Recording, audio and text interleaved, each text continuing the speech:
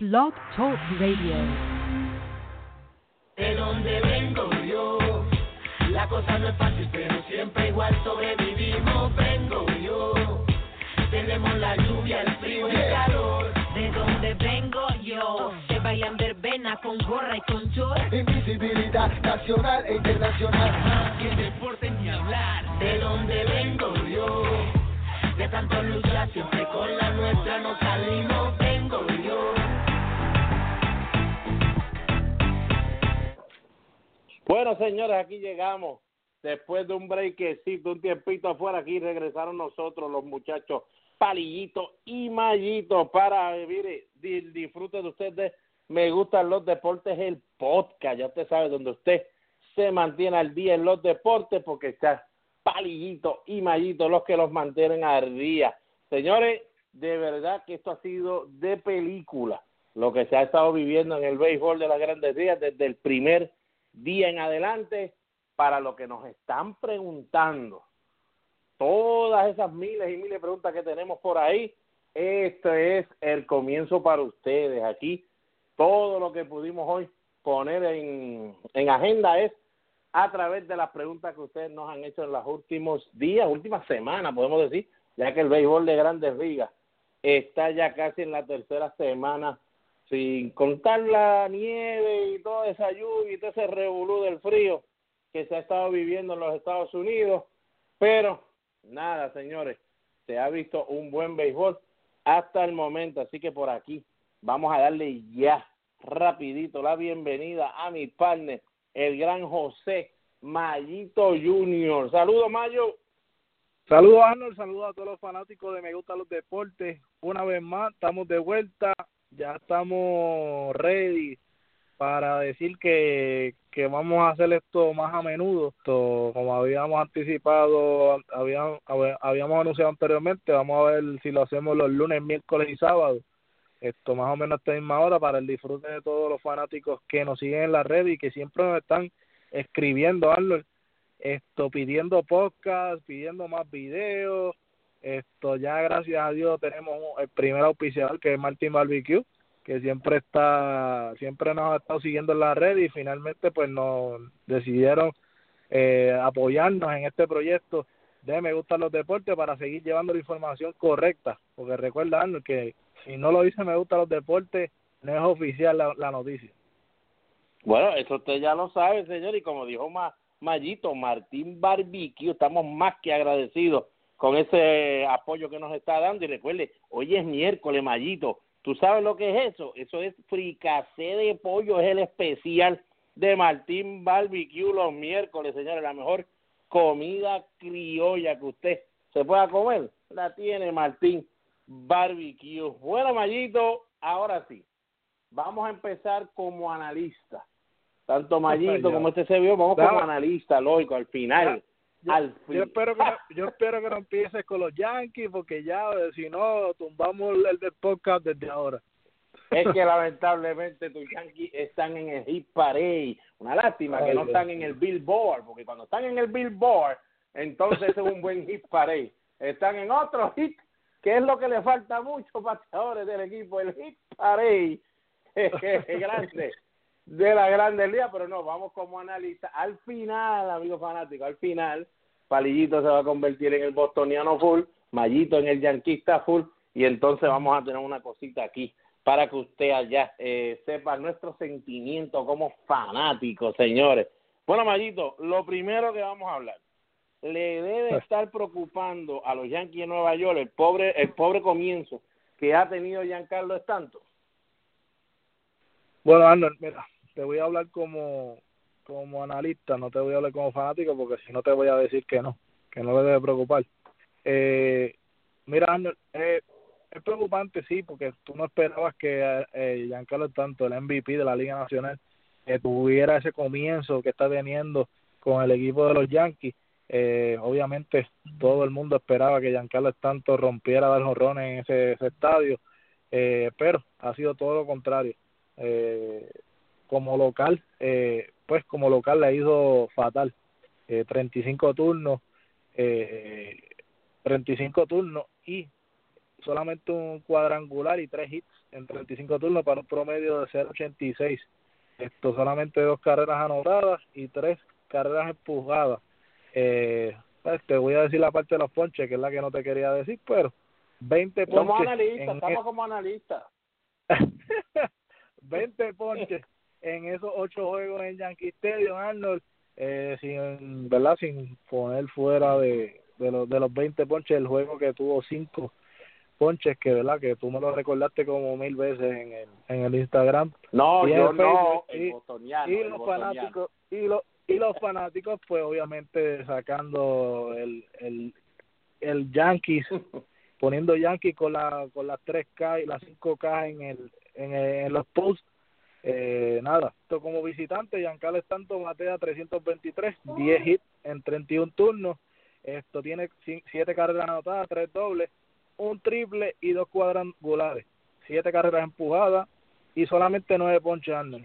Por lo que podemos ver, Giancarlo Stanton obviamente todavía, y sabemos que no se le va a hacer de inmediato resolver ese problema que tiene con la presión de la fanaticada de Nueva York y la prensa, porque pues por lo que hemos visto la serie con Boston pues no lució mal, y los juegos que ha jugado como visitante no ha lucido mal, sabe que con Toronto no lució mal tampoco, pero ahora la serie como local, el homestand, como dicen los gringos, el homestand va a ser hasta la semana que viene prácticamente en Yankee Stadium, así que va a ser una semana bien larga y un weekend largo para Giancarlo Stanton.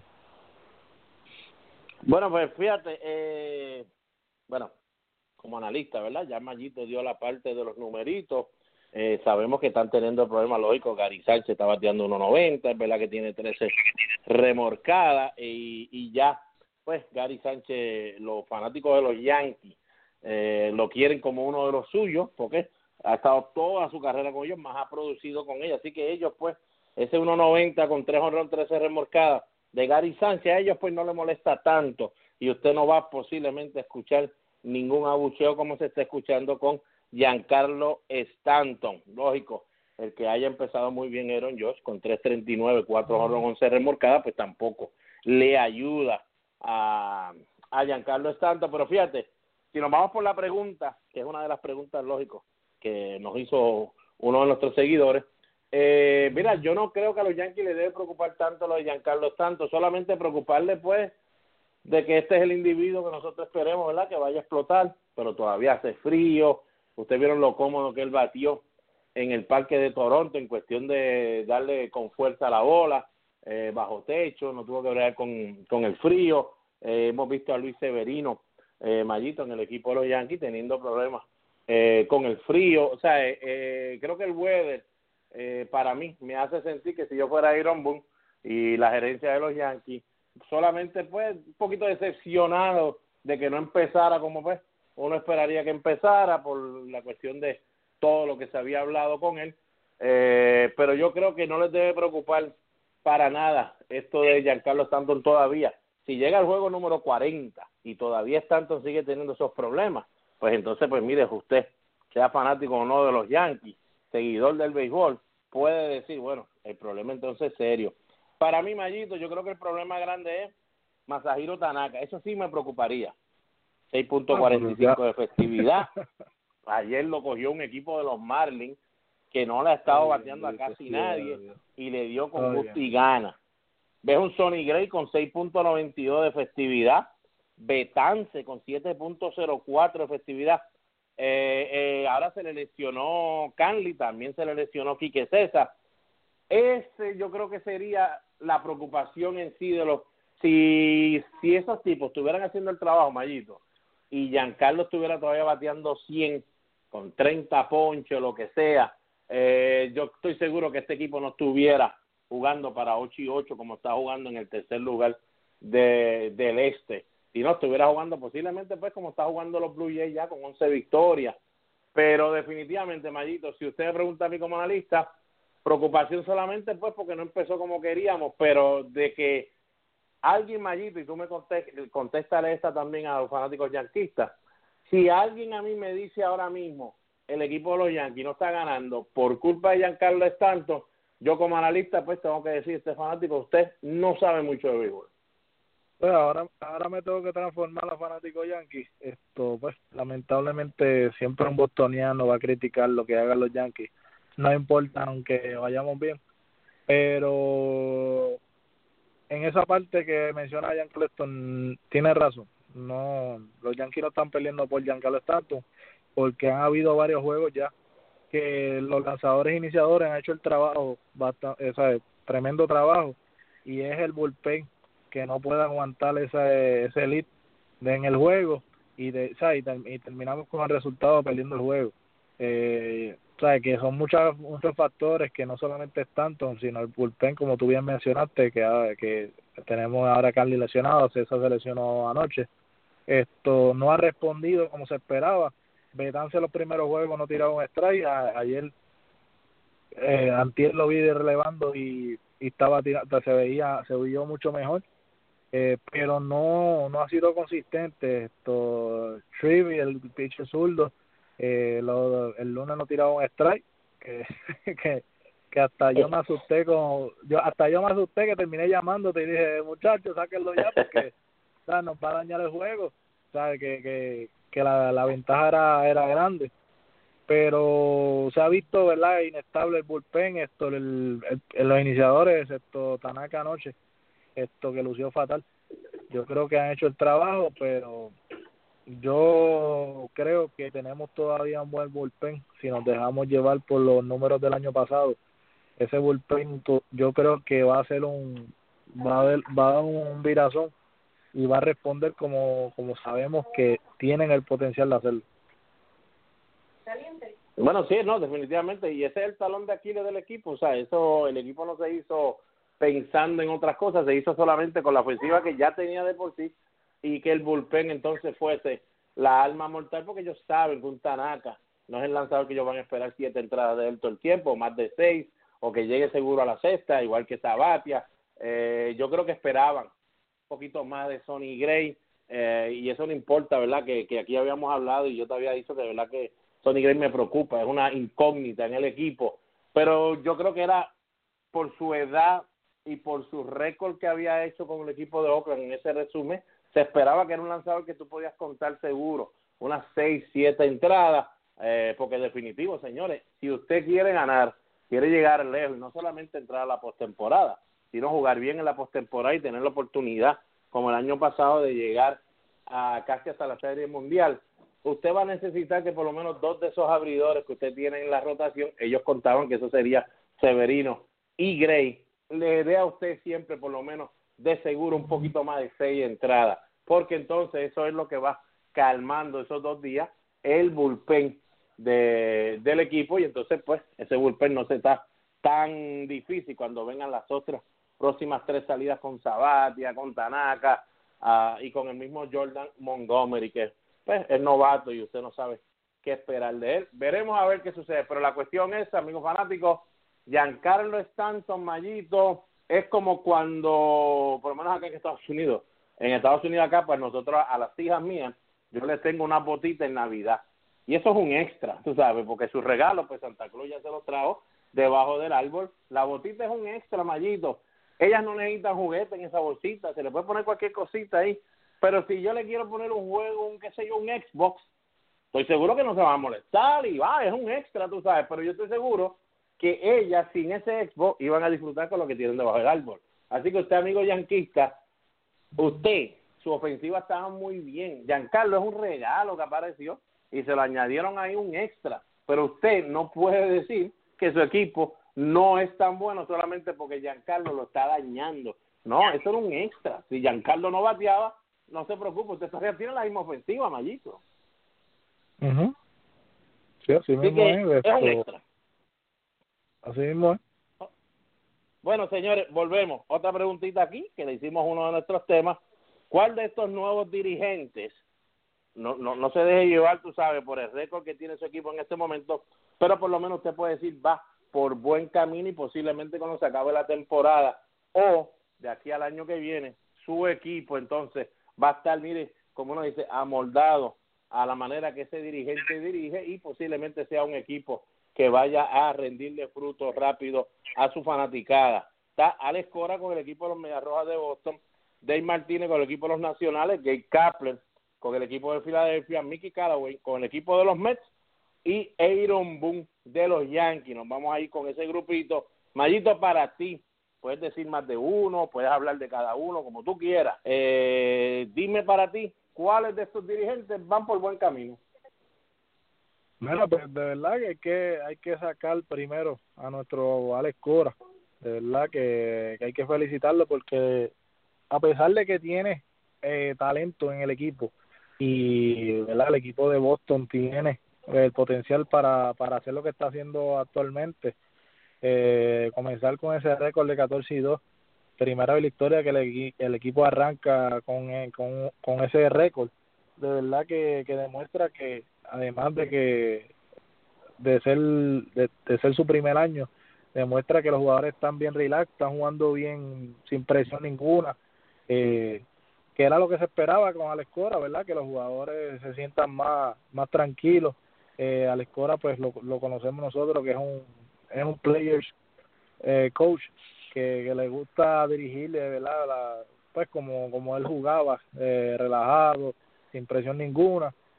Pero Arnold, el más que impresiona para mí es Callaway, el dirigente de los Mets. Nosotros habíamos puesto a los Mets, ¿verdad? Que estar por debajo de los Nationals, estando 2-4, primer lugar en el este. Esa arrancada de los Mets definitivamente ha demostrado que Callaway, pues, tal vez trajo esa filosofía de Cleveland, de Terry Francona y del equipo, pues, de los muchachos, de los relax que han estado jugando Cleveland en los últimos años. Yo creo que encendió, ¿verdad?, una mecha allá en Nueva York, y los jugadores le están respondiendo, que no sabíamos cómo iban a responder con un pitching coach, pero definitivamente está funcionando algo en Nueva York de los Mets, y pues los fanáticos Mets que estaban muertos están despertando, el picheo está respondiendo, los iniciadores, que es lo que habíamos hablado en los podcasts anteriores, que si esos iniciadores responden, los Mets pueden sorprender en el este, pero los nacionales siguen siendo los favoritos. No voy a mencionar a Aaron Boone porque Aaron Boone, pues, todavía yo no lo he visto dirigiendo. Definitivamente, pues, que los cambios, los movimientos que se han hecho están todavía medio tricky, pero el otro, Gabe Kapler, los fanáticos lo quieren votar, está haciendo un virazón con el equipo de los Phillies, está segundo con 16.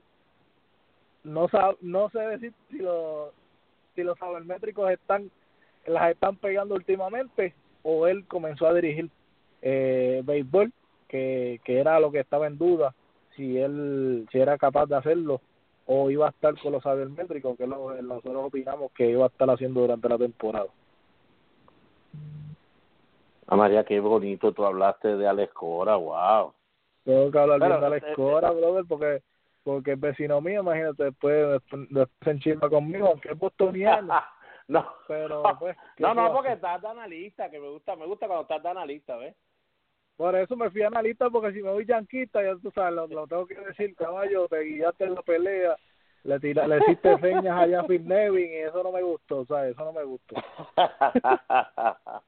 Miren, señores, de los dirigentes, pues lógico, ya tú dijiste, Alex Cora, pues es fácil, ¿verdad? Decir 14-2, pues va por buen camino, definitivamente, pero la filosofía, Mayito, que él había hablado antes de la temporada y que le había dicho a todo el mundo antes que empezara el campo de entrenamiento, era que el equipo iba a ser más agresivo en la zona, que no iban a estar dejando pasar lanzamientos para llegar al pitcher a un conteo de 3-2, de 2-2 todo el tiempo, buscando que ese lanzador llegara allá a los 60, 70 picheos en 5 entradas y salir de ellos y ir al bullpen, que para mí eso era una loquera. Ya los bullpenes todo el mundo tira 100 millas por hora, ya el sabermétrico son todos los equipos que usan más el bullpen que la rotación. Eso va a cambiar pronto, señores.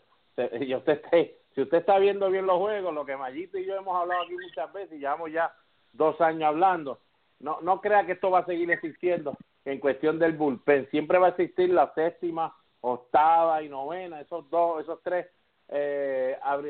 lanzadores usted los va a necesitar definitivamente, Pero esa loquera de que tírame 2, tírame 3 y yo te traigo en la cuarta otro, 60 pichotes, eso se va a cambiar, señores. ¿Cuál es suavecito? Usted va a ver que eso va a ser un arma que ya va a empezar a cortar. Pero definitivamente hemos visto que el equipo de Boston, Mayito, lo vimos ayer contra Otani, un lanzador que de verdad ha estado dominando. Es verdad que el equipo de Oakland, pero sea como sea, ha estado dominando. Definitivamente lo cogieron y lo esturzaron, como uno dice, pero lógico, fueron agresivos, no le dejaron que él se montara, Mayito, para tirarle el slider y el split finger. Es verdad que ayer él no lo tenía trabajando muy bien, el split finger y el slider, pero por lo menos se quedaron agresivos con la recta, no dejaron pasar ninguna recta. El equipo terminó entonces pues luciendo como lucieron, otra victoria, pero toda la temporada, Mayito, aunque el equipo estuviera ahora mismo 2-14, si buscas la ofensiva de ellos, por lo menos tú puedes decir, bueno, pues van por buen camino a la escora porque el equipo está haciendo lo que él quiere hacer y lo están comprando esa idea, porque eso es lo importante, que te compren esa idea. Dave Martínez, me preocupa un poco Dave Martínez de la manera que está haciendo muy llamado, Mayito, y tú me habías dicho lo mismo. Está muy llamado y yo creo que él tiene que ser él mismo, él tiene que buscar su propia personalidad. Creo que el dirigente de los Mets le abrió la puerta al equipo de los Nacionales y a Dave Martínez para sentirse que, hey, nosotros debemos ser nosotros y nosotros tenemos mejor equipo que lo que tienen el equipo de los Mets, que ha empezado, olvídate, por una puerta, por otro mundo. Pero en este momento todavía, Mayito, yo me voy a ir que Dave Martínez todavía el equipo no va por buen camino con él, así que va a tener que trabajar más duro para asegurarse. En los últimos días ya veo algo diferente, después que les digo ya mismito que el de los Mets le abrió la puerta, pues el equipo le ha ganado 2 corridas a los Mets en su casa, así que veremos a ver cómo va la cosa, pero a él no le puedo decir que va la cosa como debe ir, de buen camino. Gabe Kapler, Mayito, tú has hablado de Gabe Kapler, dijiste lo que estabas diciendo de Gabe Kapler, tú y yo hemos hablado de lo sabermétrico que ha sido. Señores, mire, la verdad, ¿usted quiere que yo le diga la verdad de lo que por lo menos nosotros aquí, Palillito, siente de Gabe Kapler? Mire, jugaron contra los Mets, perdieron contra los Mets, el equipo de Filadelfia, perdió, bueno, a gusto y por su gusto. Usted dice, bueno, pero es el equipo de los Mets, es un buen equipo, pues los Filadelfia no son tan buenos, ok, pues usted dice, pues vamos a darle mulligan, como hacemos en el golf, malito, dale un mulligan. Ok, le ganaron a los Marlins no son buenos, señores, Boston se los enseñó, los Yankees se los han enseñado, no ayer, pero se los han enseñado, ¿verdad? Muchos equipos les han enseñado, los Marlins no son muy buenos. Le ganaron a Cincinnati, Mayito, los 3 juegos. Cincinnati no ha enseñado nada, todo el mundo sabe lo malo que es Cincinnati. Le ganaron a Tampa, Mayito, todo el mundo sabe lo malo que es Tampa. Y entonces ahora en Atlanta están dividiendo honores, ganaron 1 y perdieron 1, pero el equipo de Atlanta para mí es la misma talla que el equipo de Filadelfia. Yo creo que esas series se deben ir así, 1-1. Mayito, para mí no va por buen camino todavía ese equipo de los Phillies, solamente que le falta jugar con buenos equipos.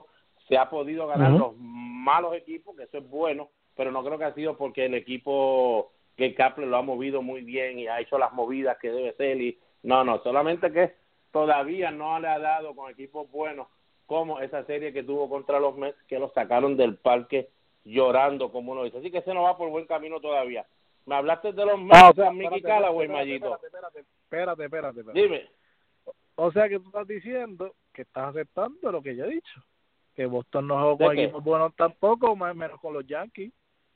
Hey, ahora, mira, no quiero ser bostoniano todavía, pero ya le ganamos 2 de 3 a los Yankees. Los Orioles, ustedes nos dijeron que eran buen equipo porque ustedes perdieron 2 corridos con los Orioles. Nosotros le barrimos 3 juegos a los Orioles.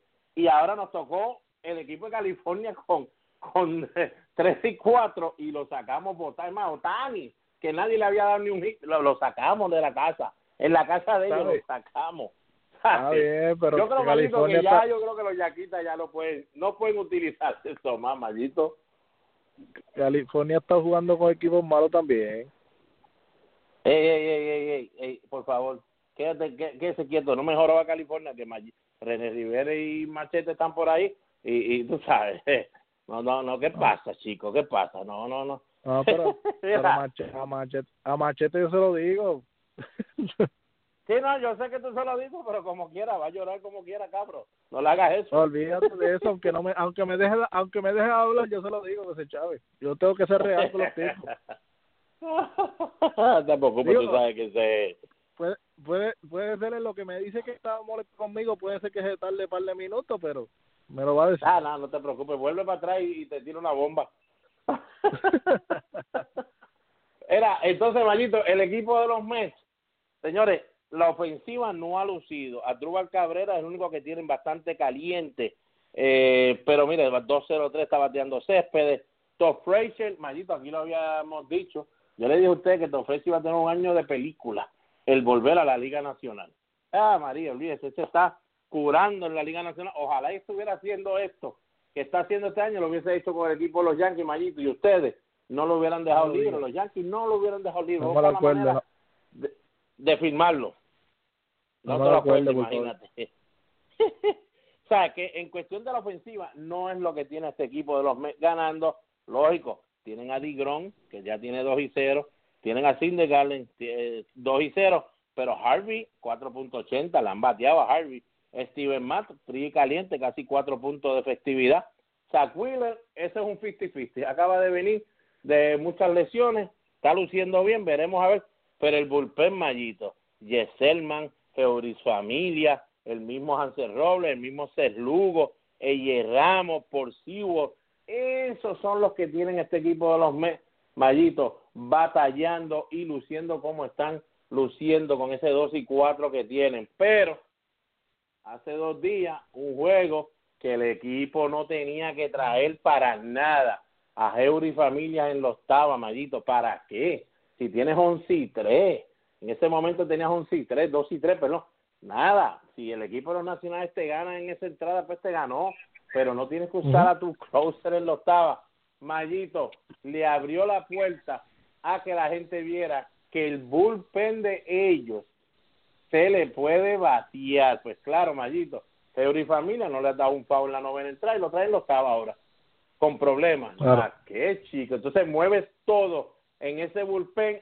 Ya yo me siento, Mayito, que tiene muchos problemas en cuestión de que el equipo compre lo que él estaba vendiendo, porque ya todo el mundo dice, bueno, entonces si el bullpen falla, falló el equipo entero. Pues esto se jorobó, porque si él le da con usar el bullpen, como si mañana se fuera a acabar la temporada, entonces tenemos un problema, Mayito. Así que le ha trabajado muy bien el abrir con los pitches, la filosofía y todo eso, pero Mayito no lo veo todavía en este momento, con todo eso que están ganando, no los veo corriendo por buen camino. Y Aaron Boone, como tú dices, lo he visto dirigiendo juegos cerrados, tiene problemas, lo he visto dirigiendo con juegos abiertos, tiene problemas, y no he visto nada que ha cambiado, Mayito, con alguno de los jugadores que él está teniendo problemas. No he visto que mecánica nueva, no he visto nada, he visto todo que sigue corriendo como va la cosa, no va por buen camino Aaron Boone todavía. Bueno, Mayito, próxima, Bryce Harper o Mike Trout, ¿cuál de los dos tú firmarías un contrato de más de 350 millones?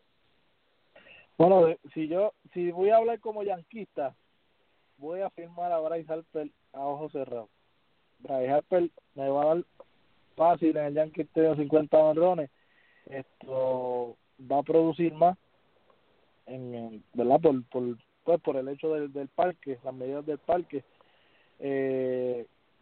No es que no me guste Mike Trout, pero creo que Harper ahora mismo es el jugador más impacto que hay en Grandes Ligas, y verlo los otros días sacarla con prácticamente el bate partido completo, no sé, yo creo que si le hubiera dado entero esa bola, yo creo que la sacaba de todo el estadio en Nueva York allí ese día. Pero a ojos cerrados yo me voy con Bryce Harper, y en realidad es que me gusta más como jugador, ¿sabes? Que lo admiro más que Mike Trout, y no es que Mike Trout sea malo, porque ahora van a decir, ya, los mayos están locos, que si Mike Trout, que si me roba más bases, que si esto y lo otro, fildea mejor, corre más, pero para lo que yo necesito de los Yankees, quiero a Bryce Harper.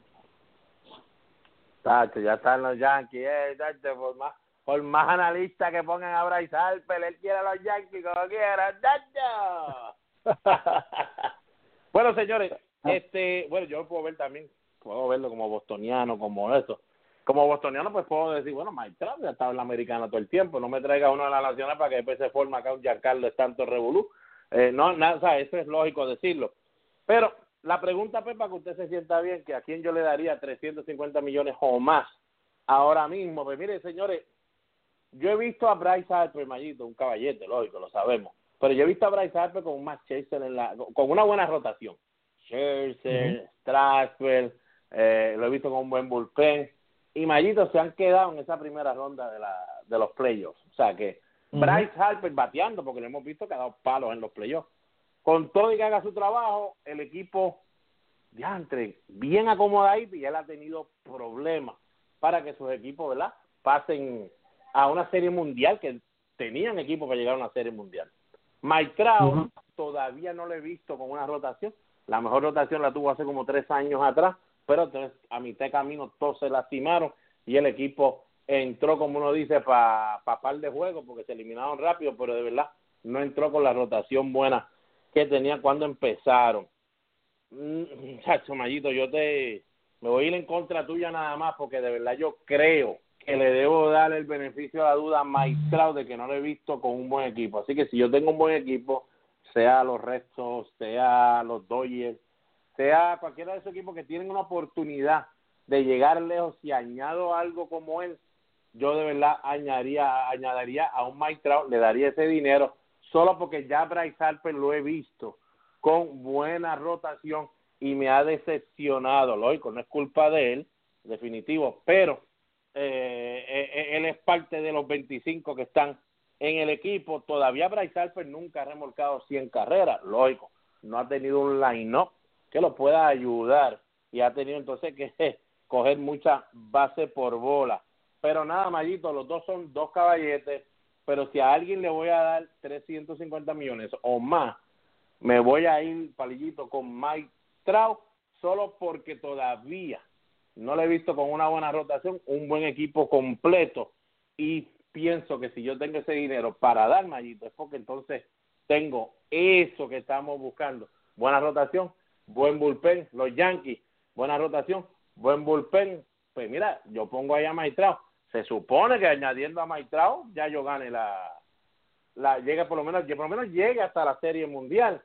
Pero ahora veo muchos que deben estar allá al otro lado diciendo, Mayito, pero nosotros añadimos a Giancarlo Stanton y no estamos en... ¡Ey! No se ha acabado la temporada, señores. Usted no sabe si Giancarlo Stanton en septiembre, Mayito, se vuelve loco y tiene un septiembre y un octubre igual que lo que tiene un Bryce Harper a principio de temporada, y ese es el individuo que usted los carga completo al final. Así que dele tiempo a Giancarlo Stanton. No estoy diciendo que, ¿verdad?, Giancarlo les asegura la Serie Mundial, pero dele tiempo a Giancarlo Stanton. Así que ya lo saben, Mayito se va con Bryce Harper para darle un buen contrato, Palillito se va con Mike Trout, pero sea como sea, Mayito, no perdemos en ninguno, cualquiera que tú quieras dar.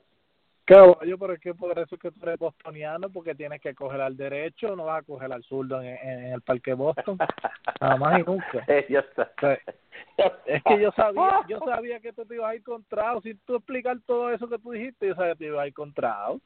Bryce Harper no te conviene a ti. Bryce Harper no te conviene a ti, un zurdo, no te conviene en el Fenway. Es más, mira, Mayito, yo te voy a decir la verdad, señor, mire, bostoniano que me está escuchando, rapidito aquí como bostoniano, me quito de... No, yo no quiero, mira, bostoniano, yo no quiero que mi equipo de los restos pague más de 150 millones por un jugador, por favor.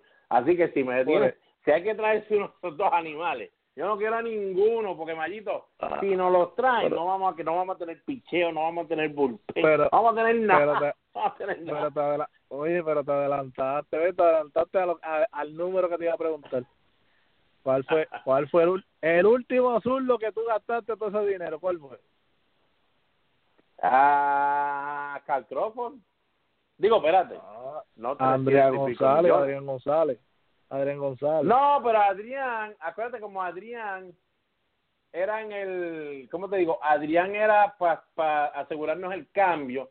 Se le dio que se le iba a dar esa cantidad de dinero, pero ya Adrián se estaban viendo unas cositas que iban a hacer eventualmente. Con Adrián González, el más reciente. Espérate. espérate, no, el más reciente es Panda, que, pues, Panda, ay Dios mío. No, pero esos son 100 milloncitos, ese me lo estoy chupando, ese me lo está, Boston se está chupando esos 100 millones Tú le estás y le está doliendo, eso es verdad. Tú le estás pagando por jugar en San Francisco. Sí, no, esa le está doliendo al equipo, lógico. Tú sabes lo que hacen los restos cuando van a hacer el cheque de Panda mensual, ¿tú sabes lo que hacen los cabros? ¿Qué hace? Ponen una foto al frente bien grande que coge toda la oficina de Ellsbury y sabes si los Yankees están más jorobados que nosotros. Eso es lo que ellos hacen. Ay, bendito sea Dios. pero nada. La cuestión es que hace 3 o 4 años, cuando nosotros empezamos con los podcasts y toda esta cuestión, y llevando los deportes a través de las redes sociales, esa era una de las primeras preguntas que nos hicieron, no sé si recuerdan, cuando hizo el debut Bryce Harper en Grandes Ligas, que fue un debut de película. El debut de Mike Trout el primer año no fue de película, se ponchó muchísimo, fue uno bien, pero que bien malito. Y cuando le hicieron la pregunta que quién yo cogería como franquicia, cuando aquello también teníamos un programa radial allá en Puerto Rico, y yo siempre, no sé, Mayito, siempre vi que para mí Mike Trout era un buen futuro si usted iba a pagar en una franquicia que un Bryce Harper, pero era solamente, Mayito, por la manera de ser. Bryce Harper tuvo Sport Illustrated tempranito, a los 18 años, a los 17 ya lo tenían cotizado como que iba a ser la jorobienda humana, ¿sabes? Tenía muchas cosas encima, era de Las Vegas, Nevada, o sea, él estaba en otro mundo, y para mí eso, pues iba a tener problemas en su carrera de poder vivir hasta esas expectaciones, y le podía traer problemas para producir. Mike Trout no tenía eso, por eso fue, y siempre, ¿verdad? Pienso más en Mike Trout, pero nada, vamos a la próxima preguntita para que la gente no se agite por allá. Mira, otra preguntita. ¿Cómo describiríamos el comienzo de los siguientes equipos, Mayito? Y aquí te puedes hartar con la boca yanquista o la boca de analista. Están los Yankees, está el equipo de los Dodgers, el equipo de los Cubs y el equipo de los Nacionales. Para ti, ¿cómo describirías esos equipos? El comienzo de esos equipos. Mira, pues, ¿qué te puedo decir? Los Yankees, por debajo de lo que esperaba todo el mundo. Sé que no va a ser así toda la temporada. Ese line no puede despertar en cualquier momento, igual que el bullpen. El de los Dodgers, lo habíamos dicho en uno de los podcasts, sin Justin Turner en el line-up, los Dodgers iban a tener problemas. ¿Verdad? El Justin Turner, para el que no sepa, pues está en la lista de lesionados. Yo creo que pues, los Dodgers se esperaba eso, pero han lucido peor de lo que se había anticipado, así que están malitos los Dodgers. El equipo de los Cubs, frío y caliente. Anthony Rizzo regresó anoche al line-up, pero está frío y caliente. El equipo responde un día, la ofensiva explota un día, el otro día pues están struggling. El picheo está igual, frío y caliente. En overall el equipo está frío y caliente. Pues sabemos que el equipo de los Cubs va a responder en cualquier momento, y el equipo de los Nationals bien por debajo de lo que se esperaba, como tú bien hablaste, con ese equipazo que tiene, esa rotación. El equipo de los Mets prácticamente ha paseado con ellos. El mismo equipo de Atlanta los dominó en los juegos que jugaron allá en Atlanta. Yo creo que el equipo de los Nacionales pues han tenido problemas tempranos. El único que ha respondido más o menos fue Mark Scherzer, que de hecho cogió paso contra Atlanta, pero yo creo que también el equipo de los Nacionales no deja de ser el favorito para ganar esa sección pero sí, están todos los equipos que he mencionado aquí están por debajo de lo que, de hecho yo creo que ya ninguno de esos 4 está en los famosos Power Rankings que publicamos al inicio de la primera semana de temporada, que tanto me criticaron los fanáticos porque estaban diciendo que yo hice Power Ranking cuando fue MLB, ¿verdad? Que estaban todos esos equipos estaban en los Power Ranking y ya desaparecieron totalmente de los primeros 5 en el Power Ranking. ¿Ya apareció Boston en los primeros 5? Sí, Boston está porque primero. Tuve que poner un GPS para que lo encontráramos. El Power Ranking está primero ahora. Ah, ok, está bien. No, pues yo no sabía, se había aparecido, porque yo espero que el GPS le haya ayudado a MLB y a los yanquistas y a todo el mundo a conseguir a los Boston Red Sox, porque a lo mejor ya que el logo no se ve muy bien en el GPS. Bueno, ay, señor, Dios mío. Bueno, mira, Mayito, los Yankees, pues ya yo les dije ahorita, ¿verdad? Pues yo creo que eso, pues, ya se la contesté ahorita cuando yo le dije lo que yo veo de la rotación y un par de piezas en el bullpen que no están lucidas. Así que los Yankees, ya usted sabe lo que piensa Palillito, y por eso, pues, los veo con que están teniendo ese problema. Washington, imagínense, 9-9, a 4 juegos nada más de los Mets en el primer lugar. Le ha ganado 2 corridos al equipo de los Mets. Lo interesante que se lo ha ganado en su casa, después de haber cogido la barrida que cogieron de los Mets. Mire, el equipo de Washington no tiene a Daniel Murphy jugando, lógico. Eso lo sabemos, la lesión de Murphy, el segunda base, que para ellos siempre ha sido, yo diría que desde que Murphy firmó con ellos, Maíto, pues ha sido el MVP de ellos, siempre empezando la temporada y casi acabando la temporada en sí. Es el jugador que mueve este line-up. Usted tiene problemas, mire, usted tiene un Ryan Zimmerman, que ha sido un jugador que se desapareció como por 2 años ofensivamente, volvió y le apareció, lució muy bien el año pasado, el antipasado, pero ya este año solamente bateando 1.21, posiblemente sea el frío, pero él sabe lo que es frío en Washington, así que y él no ha comenzado como ha comenzado este año. Necesitan entonces que Zimmerman empiece a producir. Trey Turner no ha sido este año lo que se esperaba, pero en sí es su segundo año. No espere usted, si usted es fanático de los nacionales, que ese muchacho en el sophomore slump, que le pasa a todos los jugadores que tienen un buen año como novatos, van a tener siempre ese segundo año de mucho video al otro equipo, entonces ellos se tienen que hacer sus ajustes. Mayito, tú no puedes de verdad esperar mucho del equipo si tú lo que tienes es un Howie Kendrick jugando en segunda base. Sabemos que tiene un buen bate, pero hace demasiados errores, no es confiable en la segunda base. Usted tiene un Brian Goodwin que se lesionó ahora, posiblemente pues subirá otro. Y usted tiene un Brian Goodwin que tiene que estar jugando por un Adam Eaton, que es el que está lesionado, que se une lógico a la baja de Murphy. Un Wilmer Difo, que usted lo tiene que utilizar bastante y no utilizarlo como defensa o como corredor emergente, pues usted va a tener de verdad muchos problemas. La rotación, Strasburg, Gio González, Scherzer, el peor que está es Strasburg con 3.08, Tanner Roark, frío y caliente, por eso es tu cuarto abridor, casi quinto abridor, tú no esperas mucho de ellos, pero necesitas definitivamente que el quinto abridor de ellos, que ahora mismo están usando a AJ Cole, definitivamente tiene que aparecer alguien que se convierta también como en un Tanner Roark. Mejor que sea un 50-50 a que sea como un AJ Cole, que tiene 12.60 de efectividad en los 3 juegos que ha visto acción. Posiblemente ya en lo que estemos hablando con usted ya no exista ese muchacho AJ Cole y lo manden a AAA para trabajar en lo que tenga que trabajar. Los Ángeles, por aquí ya habíamos hablado que el equipo de Los Ángeles, creo que una vez hicimos, tan pronto se lesionó en Spring Training Justin Turner, fue una de las preguntas en uno de los podcasts que hicimos, Mayito, que qué pensábamos de eso, y a mí me preocupaba muchísimo, porque si duraba hasta mayo la rehabilitación y el que volviera Justin Turner, pues preocupante, definitivamente por la manera que ese line no está construido. No sé, Mayito, estamos en abril 18, ay, duele la situación, pero ese es lo mejor que usted puede decir del equipo de los Dodgers. Pero señores, lo que yo veía, Mayito, que te había dicho del equipo de Cleveland, que para mí el equipo de Cleveland iba a sufrir su bullpen por los años que lleva entrando a la postemporada, jugando muchos juegos, que yo creía que ese brazo, quién sabe, todavía puede suceder, no le ha pasado todavía, pero pensé que iban a tener problemas en esos brazos al final.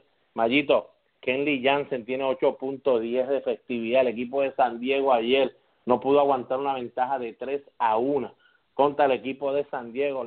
Mire, como dicen en el barrio arriba, le han dado, señores, de pasta y queso, y yo creo que ese es el brazo que está sintiendo, Mayito, toda la carga que ha llevado en los últimos años en la postemporada, que tú sabes que hasta contra los Cubs, contra los Nacionales, los traen en la séptima entrada, tratar, o sea, todo eso se va llenando, así que si usted es fanático de los Dodgers, creo que el problema es preocupante en cuestión de Kenley Jansen, su cerrador, y Justin Turner, así que ya usted sabe por qué es más, para mí, Mayito, para mí han jugado bastante bien a 7 y 9, para mí es para que pudieran estar en este momento, quién sabe si un 4-12, 4-13, porque de verdad que la situación no está fácil. Los Cubs, tú dijiste hay un poquito los Cubs con Anthony Rizzo, que ha estado fuera.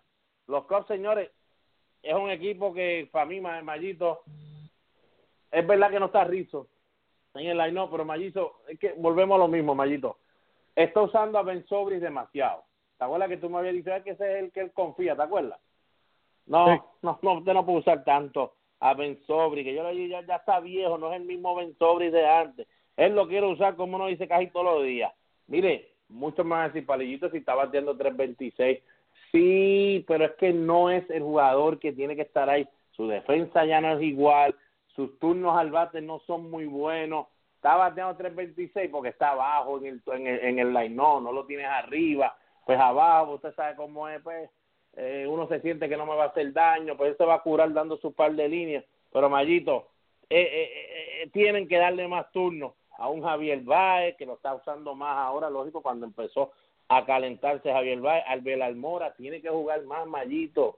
Jason Hayward le sigue utilizándolo pues por su contrato y por la loquera que ellos pensaban que iba a ser todo esto. Pues mire, señores, John Madden, que se busque la manera de decir, este es mi line, no, estos son los que yo voy a contar y estos van a venir del banco.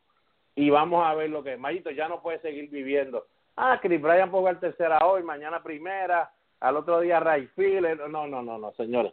Tiene que ya asegurarse lo que va a hacer y su rotación, Mayito. No sé dónde está muchos que me decían que Yudarby iba a ser un caballete en los coches. Yo le decía que firmaran a Arieta, pero no. Yudarby cogiendo palos, Tarle Chau no puede estar en esa rotación, Mayito, y está en esa rotación. Fea la situación, y entonces les dije, José Quintana, lanzador de Liga Americana obligado, igual que Yudarby, tiene que quedarse en la Americana. José Quintana, lo tienes ahí con 8.16 de efectividad. Su bullpen hace su trabajo, pero señores, ¿para qué quieres un buen bullpen si la rotación cuando llega el bullpen ya usted está cogiendo batazo? Mayito, mejor no se le puede explicar a los fanáticos de nosotros. Si usted está en contra de nosotros sobre eso, pues entonces no sé qué decirle. Porque no hay otra manera, Mayito, no hay otra manera. Pero ¿te acuerdas que tuvimos estuvimos hablando aquí de Yudarby, Quintana, y está sucediendo, Mayito? O sea, esto no es sabermétrico. Usted tiene que pensar y mirar al jugador. Pero Quintana domina en la Americana con esa curva y ese caso, pero no lo va a poder hacer en la Nacional, Mayito. No, definitivo, las estadísticas de la Liga Americana no funcionan en Liga Nacional, nunca ha funcionado, así que ya lo habíamos dicho, como tú bien dices, que no iba a ser lo mismo en la Liga Nacional. No, definitivo, pero nada, veremos a ver lo que va a suceder, Mayito, a la próxima. Esta está, mira, bombito el pitcher. Los Yankees contra los Red Sox, los Padres de San Diego contra los Rockies, que ya llevan un tiempito peleando, los Dodgers contra San Francisco, que ya usted sabe, ya si el Puy, Baumgartner, ya están peleando unos par de años. Los Cubs y los Cardenales ya se han tirado un par de veces. ¿Cuál de estas será la mejor rivalidad esta temporada? Bueno, eso no hay que decirlo, pero o sea, la mejor rivalidad Yankee-Red Sox. Ya vimos lo que pasó en esa última serie, la primera serie de la temporada, el segundo juego entre ellos. Tyler Austin contra Joe Kelly, se fueron a los puños en el último del juego. Yo creo que eso encendió la rivalidad que tanto hacía falta, ¿verdad? No estoy diciendo que hacía falta la pelea, hacía falta que se encendiera esa rivalidad, porque hacen ya varios años, ¿verdad?, que no se veía algo así, desde, ¿verdad?, Ale Rodríguez contra Varitek. Yo creo que eso le hacía falta a Major League Baseball, que sabe que ellos le sacan chavos a eso, le sacan punta a eso, lo postean por todos lados de las redes, le dan promoción, que no es como otras ligas, ¿verdad? Que se aguantan en promocionar las peleas, pero por lo menos el béisbol siempre promociona las peleas, lo ponen por todos los medios. Yo creo que esa rivalidad, la próxima serie en Nueva York, yo creo que va a llamar mucho la atención, los parques se van a llenar. Yo, de hecho, estoy planificando ir para allá en junio para presenciar esa serie de Boston y Nueva York. ¿Verdad? Quiero, por fin se me va a dar ir a Nueva York al Yankee Stadium, así que yo espero que Dios me permita ir a esa serie y disfrutar la barrida de los Yankees contra Boston. Ay, bendito sea Dios. Ve, cuando él se escapa de analista yanquista, es que yo me escocoto con él. Sí. Caballo, porque es que yo nunca puedo ser analista de una serie Yankee y Boston, nunca lo voy a poder hacer. No me sale eso. Señores, estoy con Mayito. Creo que este año pues hay picardía, hay emoción, había un montón de cosas en esta rivalidad de Yankees y Boston, pero faltaba algo, siempre faltaba algo. Giancarlo Stanton apareció y como que la guagua se puso pesada, pero todavía faltaba algo para explotar esa guagua, para que no cupiera más nada ahí.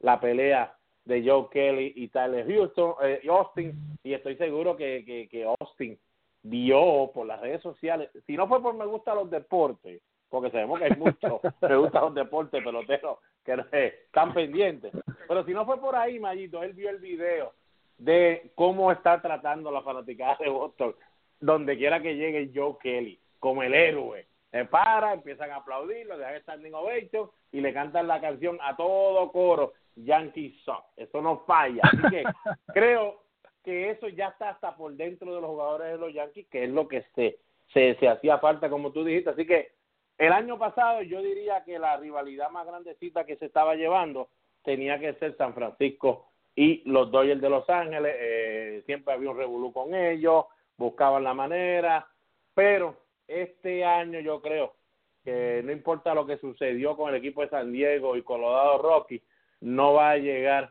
a lo que ya por años y años estaba cosechándose con el equipo de los Medias Rojas y Boston, que es lo que siempre se ha vivido. Así que espero que se te dé tu viaje sin ningún problema, que llegues allí. Es más, espero que los Yankees de Nueva York le barran la serie al equipo de los Medias Rojas de Boston, señores, porque el bostoniano que me escucha, si le digo lo contrario, entonces no se monta contento en el avión, ve, y puede pensar, ¿para qué ir para allí y gastar los chavos? No, vamos a decirle que va a ganar, esperamos que ganen los tres. Se monta en el avión contento porque usted se imagina Mayito virando para Puerto Rico más 3 derrotas encima. Imagínate.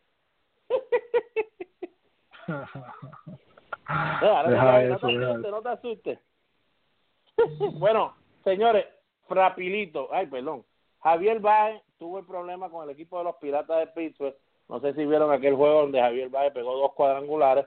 Luego del partido, el dirigente de los Piratas de Pittsburgh, Clint Hurdle, después de ver a un Javier Baez en la 8ª entrada, si no me equivoco, pegar un batazo en el cuadro, un fly, él tiró el bate arriba, bueno, como cuando uno se molesta por no pegarle duro un batazo, tiró el bate bien alto, se vio feo la situación.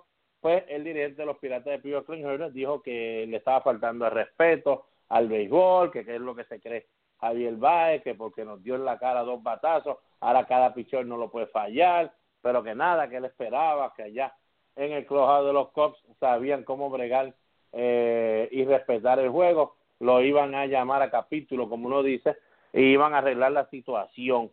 Mayito, eso fue lo que dio Clint Hurdle. Sabemos que Javi Baez le contestó al dirigente de los Piratas que esa era la manera que él jugaba, que él respetaba muchísimo el béisbol, pero que él jugaba así, que a él no le importaba si a alguien le gustaba o no le gustaba, y mucho menos si al dirigente Clint Hurdle le gustaba la manera que él jugaba, porque eso no era problema de él. Aunque Javier Baez añadió también que había tenido una conversación con uno de los jugadores de los Cubs, no mencionó quién fue, pero que había tenido una conversación con uno de los jugadores de los Cubs y le dijo que esa no es la manera de jugar el béisbol, eso se ve feo, que tú eres mejor que eso, y no debes comportarte de esa manera como tiraste el bate, cuando estés en el terreno del juego, porque no se ve bien, y Javi pues admitió que definitivamente falló a lo mejor de la manera que hizo eso, pero Mayito, la pregunta que nos hacen es, ¿estuvo bien lo que hizo Javier Baez luego del fly ball al tirar el bate? Y la contestación que le dio al dirigente de los Piratas. Mira, pues, ¿qué te puedo decir? Como jugador no lo veo mal, Arnold, porque es que de verdad uno no puede controlar las emociones en el momento que suceden, ¿verdad? Pues la frustración de Javier Páez de fallar ese lanzamiento, yo estoy seguro que se vio el lanzamiento que estaba por todo el medio y falló ese picheo prácticamente como decimos nosotros, la pelota. Yo creo que no sé, a lo mejor hubiera reaccionado igual, a lo mejor no hubiese tirado el bate así como Javier Baez, pero alguna reacción negativa hubiese tenido. Uno no quiere fallar en esos turnos, ¿verdad? Cuando uno está recibiendo esa oportunidad, cuando uno no es un jugador regular. Pues que Javier Baez sabemos que está jugando bastante, pero todavía no le han dado esa posición regular que él quiere tener, y tratar de demostrar, poner los números para ver si finalmente le dan la posición. Yo creo que es parte de la reacción que él tuvo. Que Klinger lo vio mal, pues acuérdate que los americanos, tuvo hasta el béisbol en Estados Unidos, al igual que yo, y al igual que mucha gente que nos escucha, y saben que los americanos, el tipo de juego de ellos es bien pasivo, a la hora de ejecutar. Ellos no son jugadores de muchas emociones. Pues a lo mejor lo vieron overreacted, pero yo creo que es como contestó John Maddon a la pregunta que le hizo la prensa. John Maddon le dijo prácticamente que pues que hay que, con visitar a Puerto Rico y ver la liga aquí cómo juegan, se puede entender que pues que nosotros somos más fogosos jugando, y que el ambiente, la atmósfera de que se juega es bien agresiva, y que Javier Báez pues no hizo nada malo, ¿verdad? Fuera de lo que del tipo de jugador que él es, como él bien dijo, que él juega agresivo y que no va a dejar de hacerlo, pues que es la forma correcta que él contestó esa pregunta. Bueno, Mayito, ya tú has dicho ahí bastante de lo que uno piensa. Yo creo que yo no hubiese tirado el bate con el fly ball a segunda, pero es porque yo no era jonronero así como Javier Baez.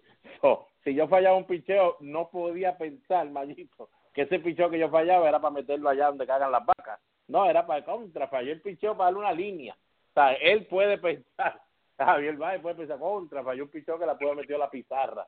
Pero como yo no era eso, estoy seguro que yo no hubiera tirado el bate. Pero nada, el dirigente Klinger no creo que lo que dijo, Mayito, lo dijo porque nunca ha visto a Javier Báez jugar. Están en la misma división, han jugado muchos juegos. Yo creo que él lo que quería era como que prender la furia un poco del equipo de los Piratas de Pittsburgh, lógico. No le importa si tiene que usar un jugador del otro equipo y formar así esa furia de su equipo, a ver si despertaba. No están jugando muy bien en ese partido, le cayeron a palo al equipo como tal. Él pensó que pues, este es el juego para nosotros, entonces caerle a palo los Cubs y seguir hundiéndolos más después del comienzo bueno que tuvimos.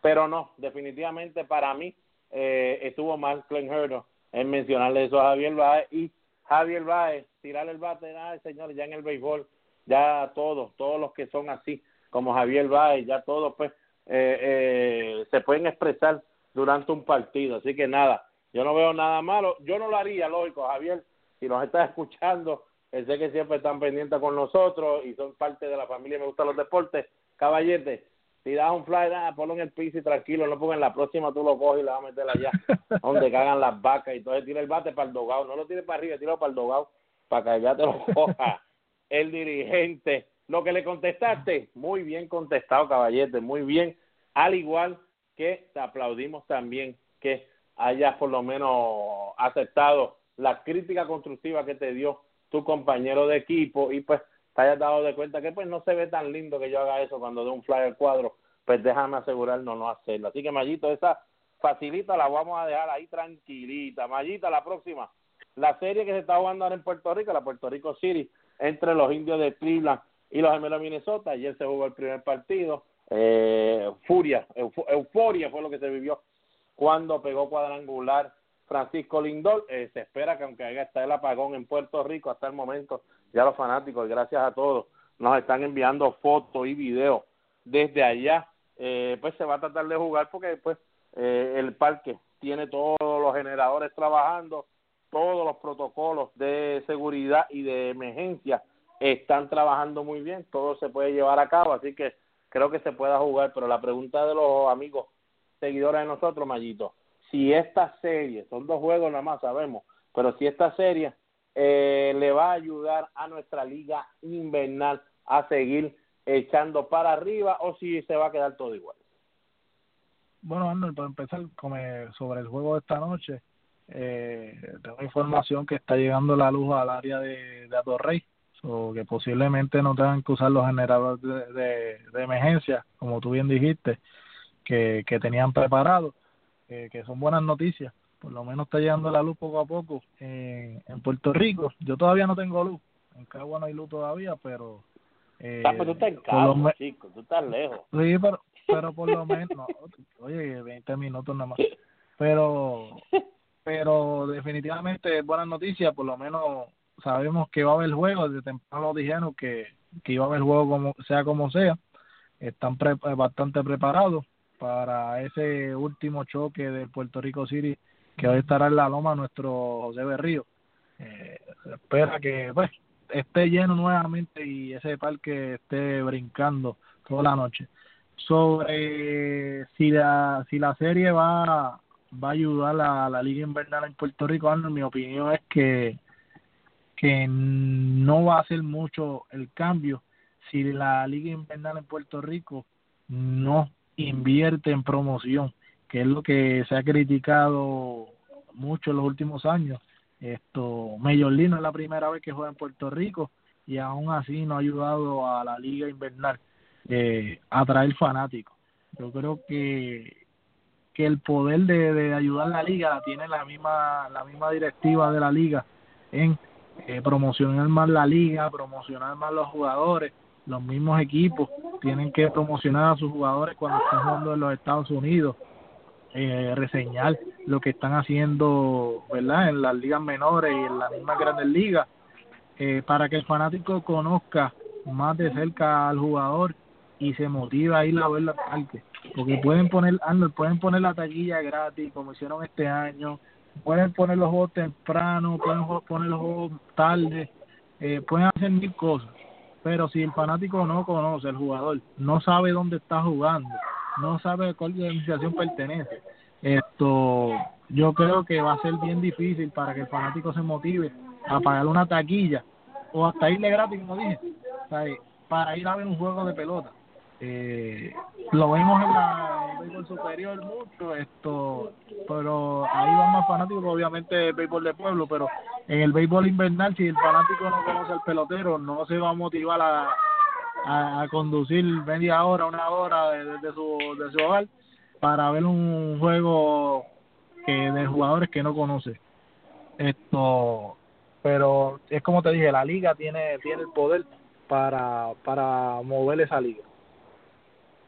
Bueno, estoy como tú, Mayito. La liga invernal, señores, mucha gente, yo creo que esta pregunta, Mayito, vino más porque gente empezó a leer por ahí, algunos individuos, pues diciendo lo que siempre dicen, para llegar a Grandes Ligas a jugar y llenamos el parque, el fanático llega, eso se llena de tope a tope. Liga invernal nadie va. Mire, señores, la realidad es la siguiente: todo el mundo que ve béisbol profesional quiere ver los caballetes jugar, esa es la realidad.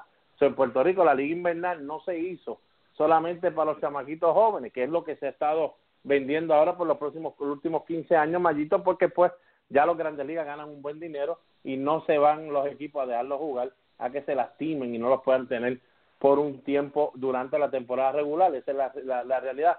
Pero antes, cuando se hizo la liga invernal, pues siempre todo era para ver tus Grandes Ligas jugar ahí, si no podías verlos en las Grandes Ligas en los Estados Unidos. Así que esto que se está viendo aquí ahora, señores, no se moleste, mire, fanático del baloncesto superior, lo que pasa es que no se ve, Mayito, en el baloncesto superior, pero si nosotros estuviéramos en baloncesto superior, Mayito, si nos ponemos a pensar, 15, 17 individuos, como J.J. Barea jugando en la NBA, y es la misma situación en el baloncesto superior nacional, Mayito, yo estoy seguro que esos 17 jugadores, posiblemente 3 o 2 nada más, jugarían en el baloncesto superior durante la regular, y los otros no jugarían. ¿Qué le pasaría al baloncesto superior, Mayito? Baloncesto superior entonces estuviera viviendo lo que está viviendo la liga invernal. Pero estoy con Mayito aquí y siempre hemos estado pensando de la misma manera. La liga invernal, los directivos de la liga invernal son los que se tienen que asegurar, Mayito, porque yo sé que los equipos, la mayoría hacen todo lo posible, lo hemos visto en las redes sociales, pero la liga está esperando hasta agosto, señores, para hacer algo sobre esto. Yo no sé, señores, ya yo estaría en el parque desde que llegaron Minnesota y el equipo de Cleveland, Mayito, y yo he visto a Lindor con el uniforme Santurce, yo he visto a Eddie Rosario con el uniforme Mayagüez. Yo hago algo, Mayito, yo me aseguro que mi liga invernal, los equipos se vean allá afuera. Yo sé que ellos no van a jugar, señores, lo sabemos, pero por lo menos tenerle al fanático, siempre que hay algo bueno, ver al fanático, mira, hacer la camisa, yo sí, verdad es que Rosario pertenece a Mayagüez, los indios, guau, el otro, vas creando ese ya llamativo para que vengan a tu liga, y entonces, mire, empieza, como dice Mayito, a enseñar los nombres y dejarle saber al fanático ese pelotero joven, quién es, qué ha hecho en el béisbol.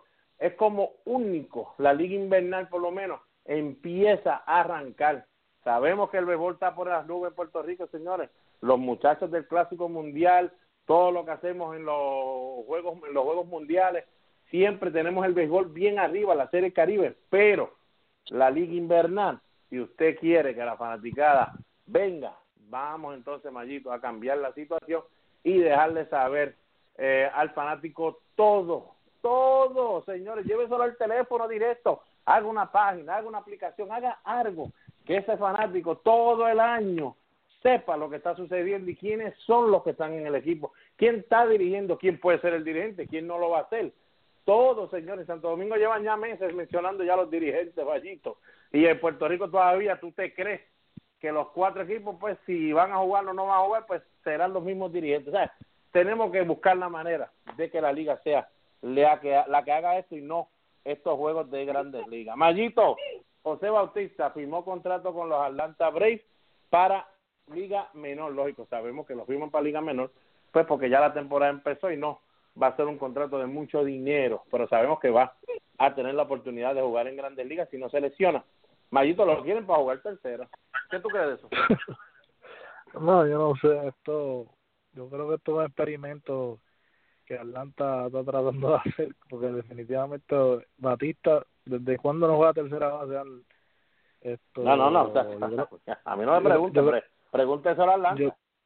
Yo creo que fue con los Piratas, ¿verdad? Que jugó tercera base, pero... Pregúntaselo a Atlanta, Mayito, a mí no me metan en ese revolú. Pero yo no sé, o lo probaron en el PlayStation a ver si funcionaba y no hizo errores, pero no sé, Arnold, esto yo creo que es más lo que siempre hemos hablado para traer fanaticada.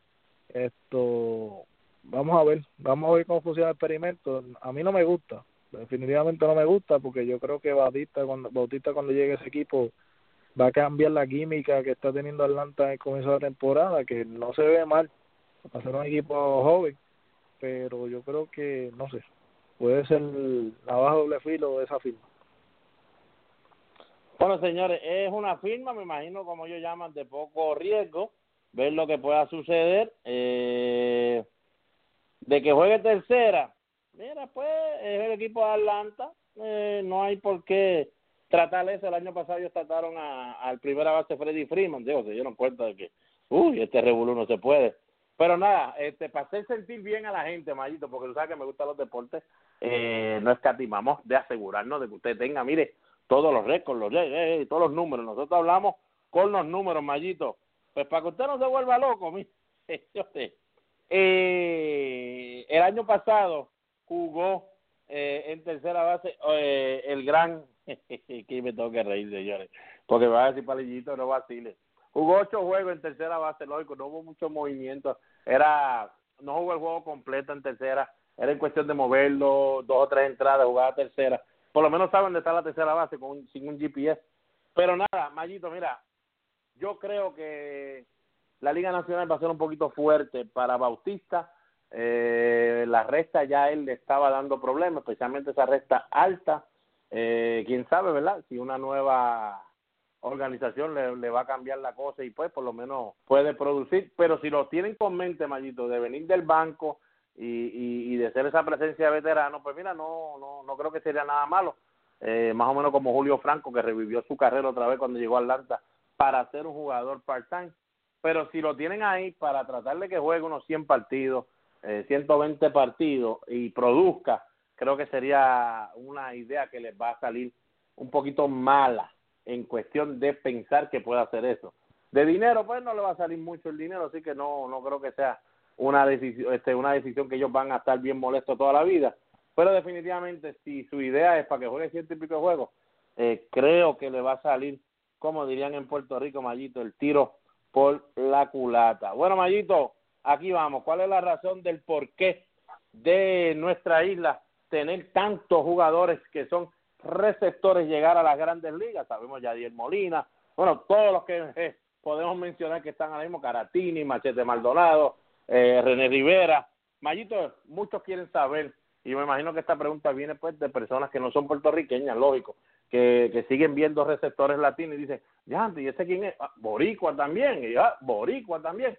Mayito, ¿por qué tú crees que ha sido esto en Puerto Rico en los últimos, 15, 20 años, donde se han visto tantos receptores buenos en grandes ligas?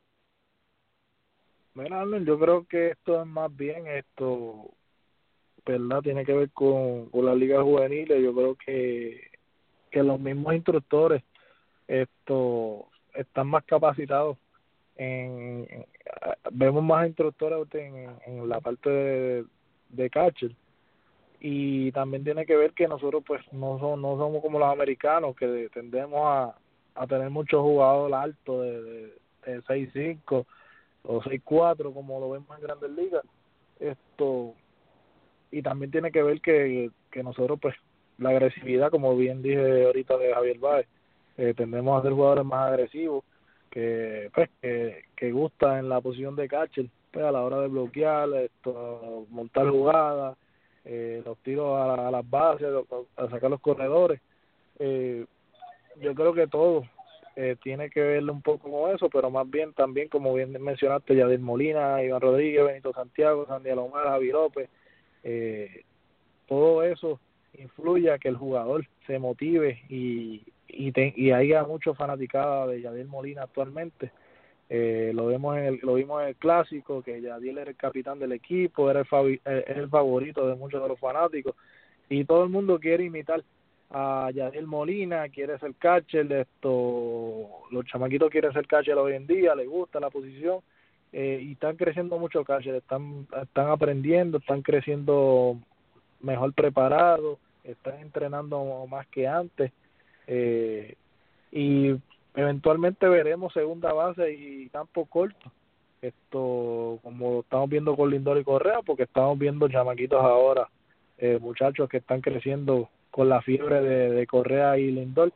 O sea, que todo es un efecto dominó de lo que se refleja en las grandes ligas de nuestros jugadores estelares que están jugando actualmente. Pues mira, estoy contigo, ese es un buen punto, ese que pusiste al final. Ese puntito al final es el que yo te voy a brincar encima.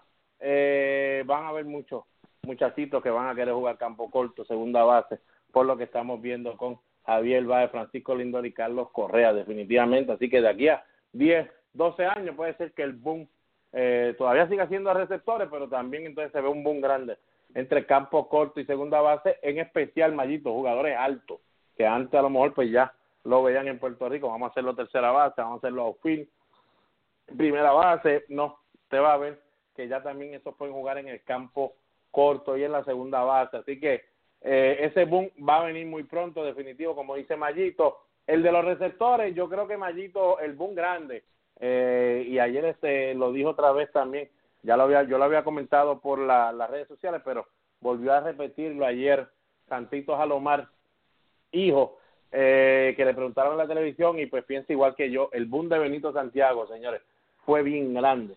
Benito Santiago fue el primero en Grandes Ligas con el brazalete que tiene Mayito. Había más televisión, se veían más videos, tiraba sentado, nadie tiraba sentado en las Grandes Ligas. Y no solamente tirar sentado, Mayito, porque pues tú puedes tirar sentado, pero definitivamente como él lo hacía, no lo hacía nadie. Siempre estuvo Tony Peña, casi cerca como él, pero Tony no podía hacerlo igual como lo hacía Benito Santiago. Entonces Benito tenía un bate muy bueno a la ofensiva.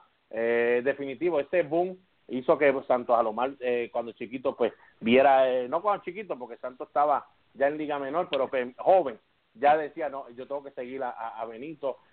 Por ahí empezó entonces ese boom de todos los que querían ser receptores, porque todo el mundo quería tirar sentado, señores, todo el mundo quería tirar sentado. Y después entonces pues se vino a correr la voz en todo Puerto Rico, usted quiere llegar a Grandes Ligas más rápido, sea pitcher o sea receptor.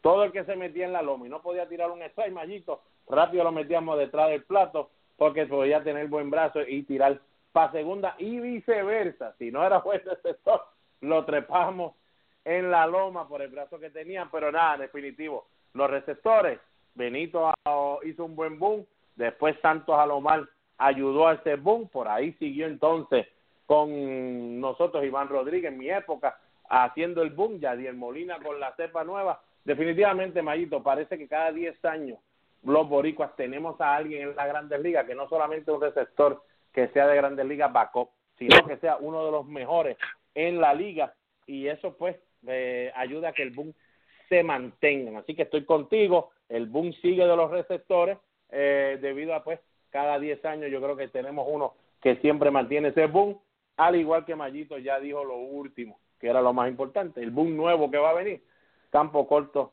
y segunda base. Mayito, ahora tienes aquí un par de minutitos, lo que tú te quieras coger para convertirte en yanquista y poner el ánimo alto a los yanquistas o mantenerlo alto el ánimo si lo tienes, o no sé, haz lo que tú quieras, por un par de minutitos y dime, pon ese ánimo alto.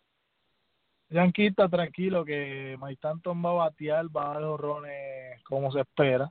No se desesperen. Los bostonianos están disfrutando su tremenda arrancada de la temporada. No dejan de estar pendientes de nosotros, así que estén conscientes de eso, no dejan de estar pendientes de nosotros, están pendientes a todo lo que nosotros hacemos, están pendientes a todo lo que yo posteo. Ayer querían sacarme una caja de donas, pero no pudieron, gracias a Miguel Andújar. Pero tranquilo. Lo voy a entrevistar más a Miguel Andújar aquí. Tranquilo, que cuando el equipo explote, ténganlo por seguro que las redes de Palillito van a desaparecer, porque le vamos a bombardear esa cuenta de Instagram, se la vamos a bombardear todos los días. Vamos a poner Winning Streak, Yankees Win, vamos a poner la canción de Yo God Bless America, todas las canciones que existen se las vamos a poner. Pero Sinatra va a cantar todos los días. ya te lo sacaste. ¿Ya tú crees que eso es suficiente para subirle el ánimo a los tuyos? Caballo, es que los yanquistas no estamos pendientes de ustedes, entonces ustedes quieren agitar, pero es que nosotros si perdemos con dignidad y no nos vendemos cuando nos eliminamos. O sea, estamos bien. ¿Ya terminaste? Ya terminé, di lo que tú quieras como bostoniano, dilo, critica, dale. Pero imagínate, Mayito, mira, ¿qué yo puedo decir como bostoniano? Yo no creo que los bostonianos míos tengan el ánimo en el piso. No creo. ¿Tú crees que ellos lo tengan en el piso? No, definitivamente no. O sea, ahora mismo Alex Cora el dirigente del año, si fuera por Mire, usted. amigo que está por ahí, recuerde, nosotros vamos a perder también. Son 67 juegos que tenemos que perder. O sea, no se sienta, cacho, aquí no nos gana rato, no, nosotros vamos a perder el juego, pues claro que sí, señores. ¿Usted se cree que es fácil eso que se está viendo por ahí? No, pero sí podemos dejarle saber a ustedes que esta buena arrancada, 14-2, nunca lo había hecho, lógico, ningún equipo de los Medias Rojas de Boston. Es más, desde que empezaron 2-2, no se había visto esto en el equipo de los Medias Rojas de Boston. Desde 1903 que lo hicieron los San Francisco Giants, creo que fue, o los New York Giants, no recuerdo, uno de los dos, desde el 1903, ningún equipo en Grandes Ligas empezaba de la manera que ha comenzado el equipo de los Medias Rojas de Boston. No es los Yankees bostonianos, no tiene que ver con los Yankees nunca han hecho esto, nunca. Pero usted tiene que entender que este equipo va a perder juego. Palillito aquí siempre le va a poner la pizarra, ganemos o perdemos. Una lástima que solamente 2 veces nada más he tenido que ponerla perdiendo, pero siempre yo la voy a poner. Los yanquistas la van a poner solo cuando ganen. Si pierden, es posiblemente que la pongan vía yo no sé qué, que no la veamos, sea muy rápido, pero yo me voy a asegurar de dejarles saber siempre a ustedes y recordarles que a Mayito usted le dejen saber por lo menos si nosotros ganamos, para que él por lo menos esté al día en eso. Ay, yo creo que es lo único que puedo decir, Mayito. Tranquilo. Ya hemos dicho mucho al fanático. Así que, señores, los queremos un montón. Ya estamos de vuelta aquí con ustedes. No se preocupe que vamos a estar siempre aquí. Como dijo Mayito, tenemos 3 días a la semana. Le vamos a dar bien duro para que usted se mantenga al día con todo lo que está pasando en el ambiente del deporte. No nos hemos olvidado, señores. Busque la página de nosotros. Ahí están todos los scores de baloncesto. Los estamos manteniendo al día con todo lo que está pasando ahí, con todo lo que está pasando en todos lados que tiene que ver con el deporte. Lo único que pues en estos días hemos querido asegurarnos con ustedes de que usted se mantenga al día con lo que está pasando en el béisbol, ya que pues ha sido bastante intenso lo que ha sucedido. Muchas cositas han pasado aquí a principio de temporada. Ahora mismito estoy viendo el equipo de Oakland batallando con el equipo de los White Sox, como le llama allí, todos los equipos malos. Los equipos malos pues se batallan ellos mismos. Los White Sox estaban dando una pela 6-0, ya el juego está 9-8. Esto es un revolú, señor, esto es un revolú. Pero no se preocupe, si usted es bostoniano, no se tiene que acostar tarde hoy porque jugamos en la oeste. Yo les voy a enviar la pizarrita y ya mi esposa, mire, está sonándole el teléfono por allá, diciéndole, ay, ganarán los Yankees otra vez. Hoy no juegan. Bueno, Mayito, nada, recuérdale a todo el mundo cuáles son las redes sociales de nosotros, Mayito. Pues mira, nos pueden buscar ahí en Instagram, nos pueden buscar me gusta los deportes y la N, me gusta los deportes y la N, Mayito PR3, también en Facebook, pueden buscar Arno Palillito Santiago, por ahora que Facebook no nos quiere cambiar el nombre a me gusta los deportes. Vamos a ver, tenemos una guerra ahí con Facebook. En Twitter también nos pueden buscar a ambos, tenemos nuestras cuentas personales, nos pueden escribir en cualquier momento que con gusto le vamos a contestar todas las dudas que tengan sobre los deportes y no nos hagan preguntas sobre Boston y Yankees porque le podemos bajar fuerte. Eso me gusta. Señores, recuerden, estamos en iTunes, la aplicación de podcast, de search Me Gustan los Deportes. También estamos en Google Play, si usted lo que tiene es Android. Y recuerde siempre el canal de YouTube. Estamos ahí en Me Gustan los Deportes. Y también en Facebook, ahí como dijo Mayito, en Facebook, allí mire, vamos a hacer un par de cositas para que usted pelee con nosotros. Si quiere pelear, si no quiere pelear, no se preocupe. Pero yo sé que los mejores fanáticos son los yanquistas. Porque ya en estas primeras 2 semanas casi 3 semanas, este 8-8 nos ha visto a nosotros los bostonianos verlo a ustedes llorar, gritar, reír, no saber cómo actuar. Mayito, te quiero, papi. Se cuidan, muchachos. Lo veo, señores, me gusta. De donde vengo yo, la cosa no es fácil, pero siempre igual sobrevivimos. Vengo yo, tenemos la lluvia, el frío y el calor. De donde vengo yo, se bailan verbena con gorra y con short. Invisibilidad nacional e internacional. Y el deporte ni hablar. De donde vengo yo, de tanto luchar siempre con la nuestra nos salimos.